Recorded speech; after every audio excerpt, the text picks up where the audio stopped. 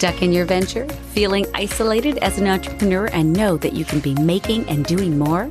Whether you're a Nooks and Cranny entrepreneur or full on, this podcast offers quick, actionable tips and tricks for new and emerging entrepreneurs to move your business venture forward and make more dollars out of cents.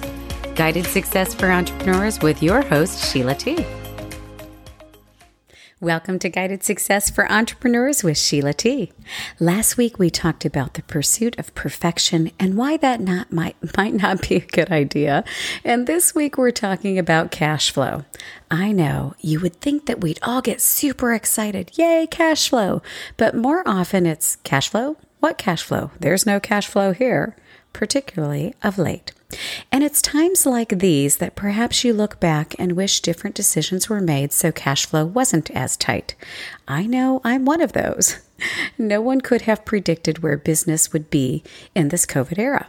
And of course, there are many businesses that are flush with cash flow right now because it's a great time for them.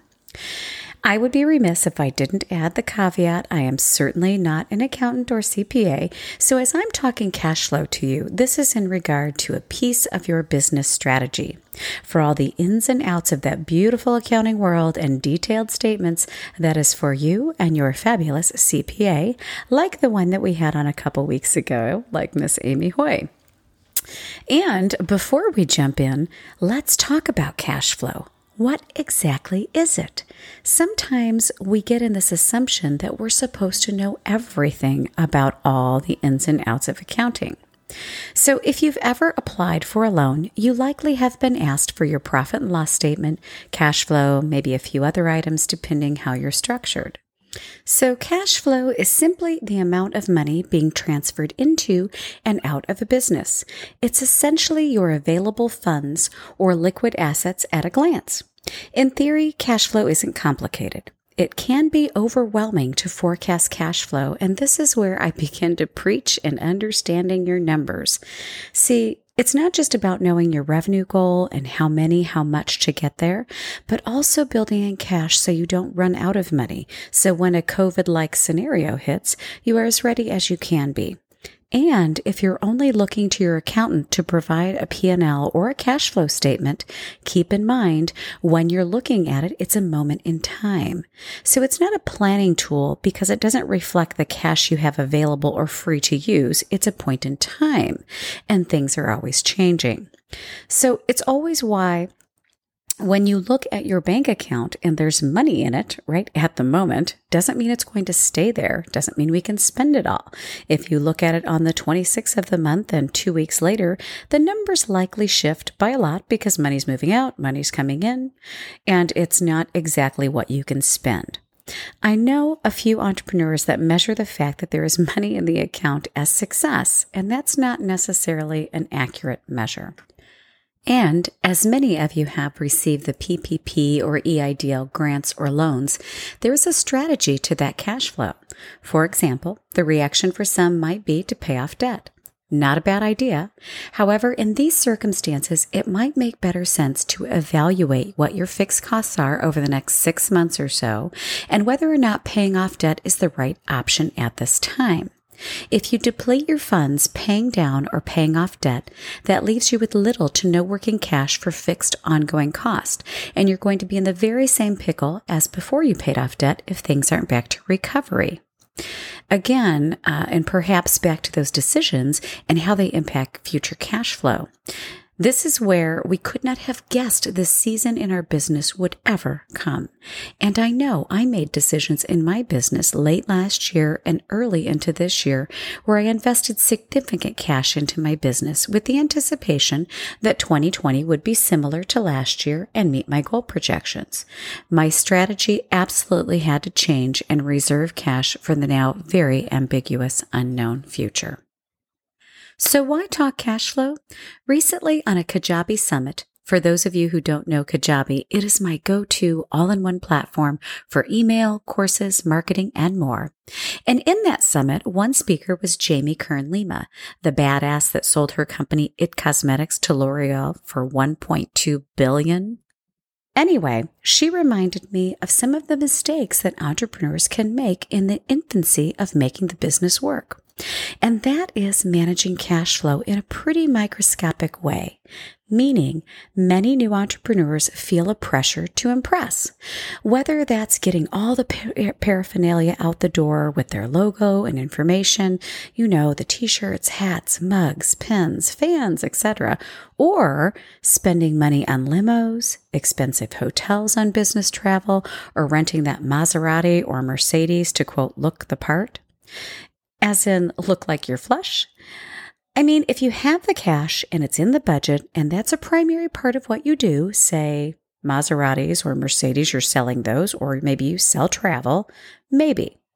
But most of us, at least in the beginning, are struggling entrepreneurs, and we're building and moving towards financial freedom and making a significant impact.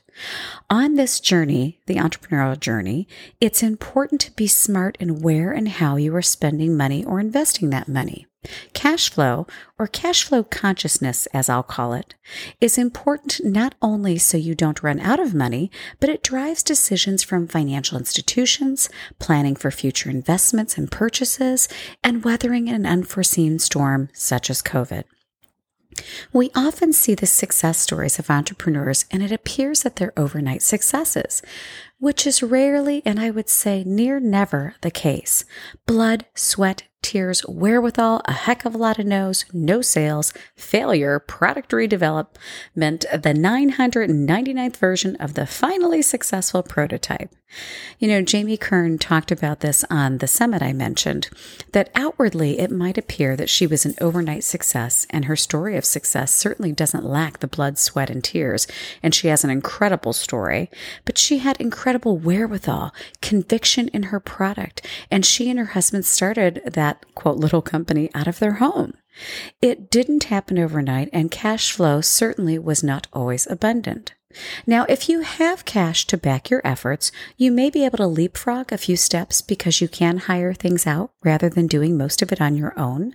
Again, you have to have good cash flow to make those decisions, and many times we're doing a whole lot of that on our own to save money because there isn't money to invest or pay or in the budget to do that thing or things that we're doing. I would also say that the journey itself makes or breaks success.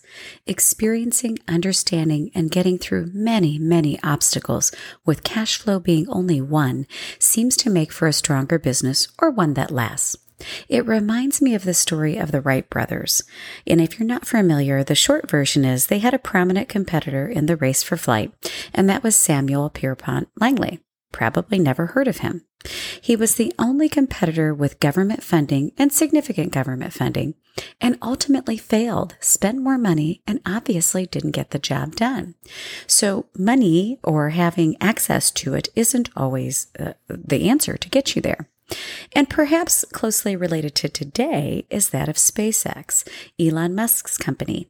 He has ambitious plans to ultimately colonize Mars, but first coming up with a reusable transportation system and a bid to launch their Dragon capsule. Interestingly, big dog competitor Boeing lost out to SpaceX, which was not only an upset as Boeing should have led that venture in theory, but it's also the first crewed launch by a private corporation. So perhaps the lack of red tape instead of cash was the edge that was worthwhile there.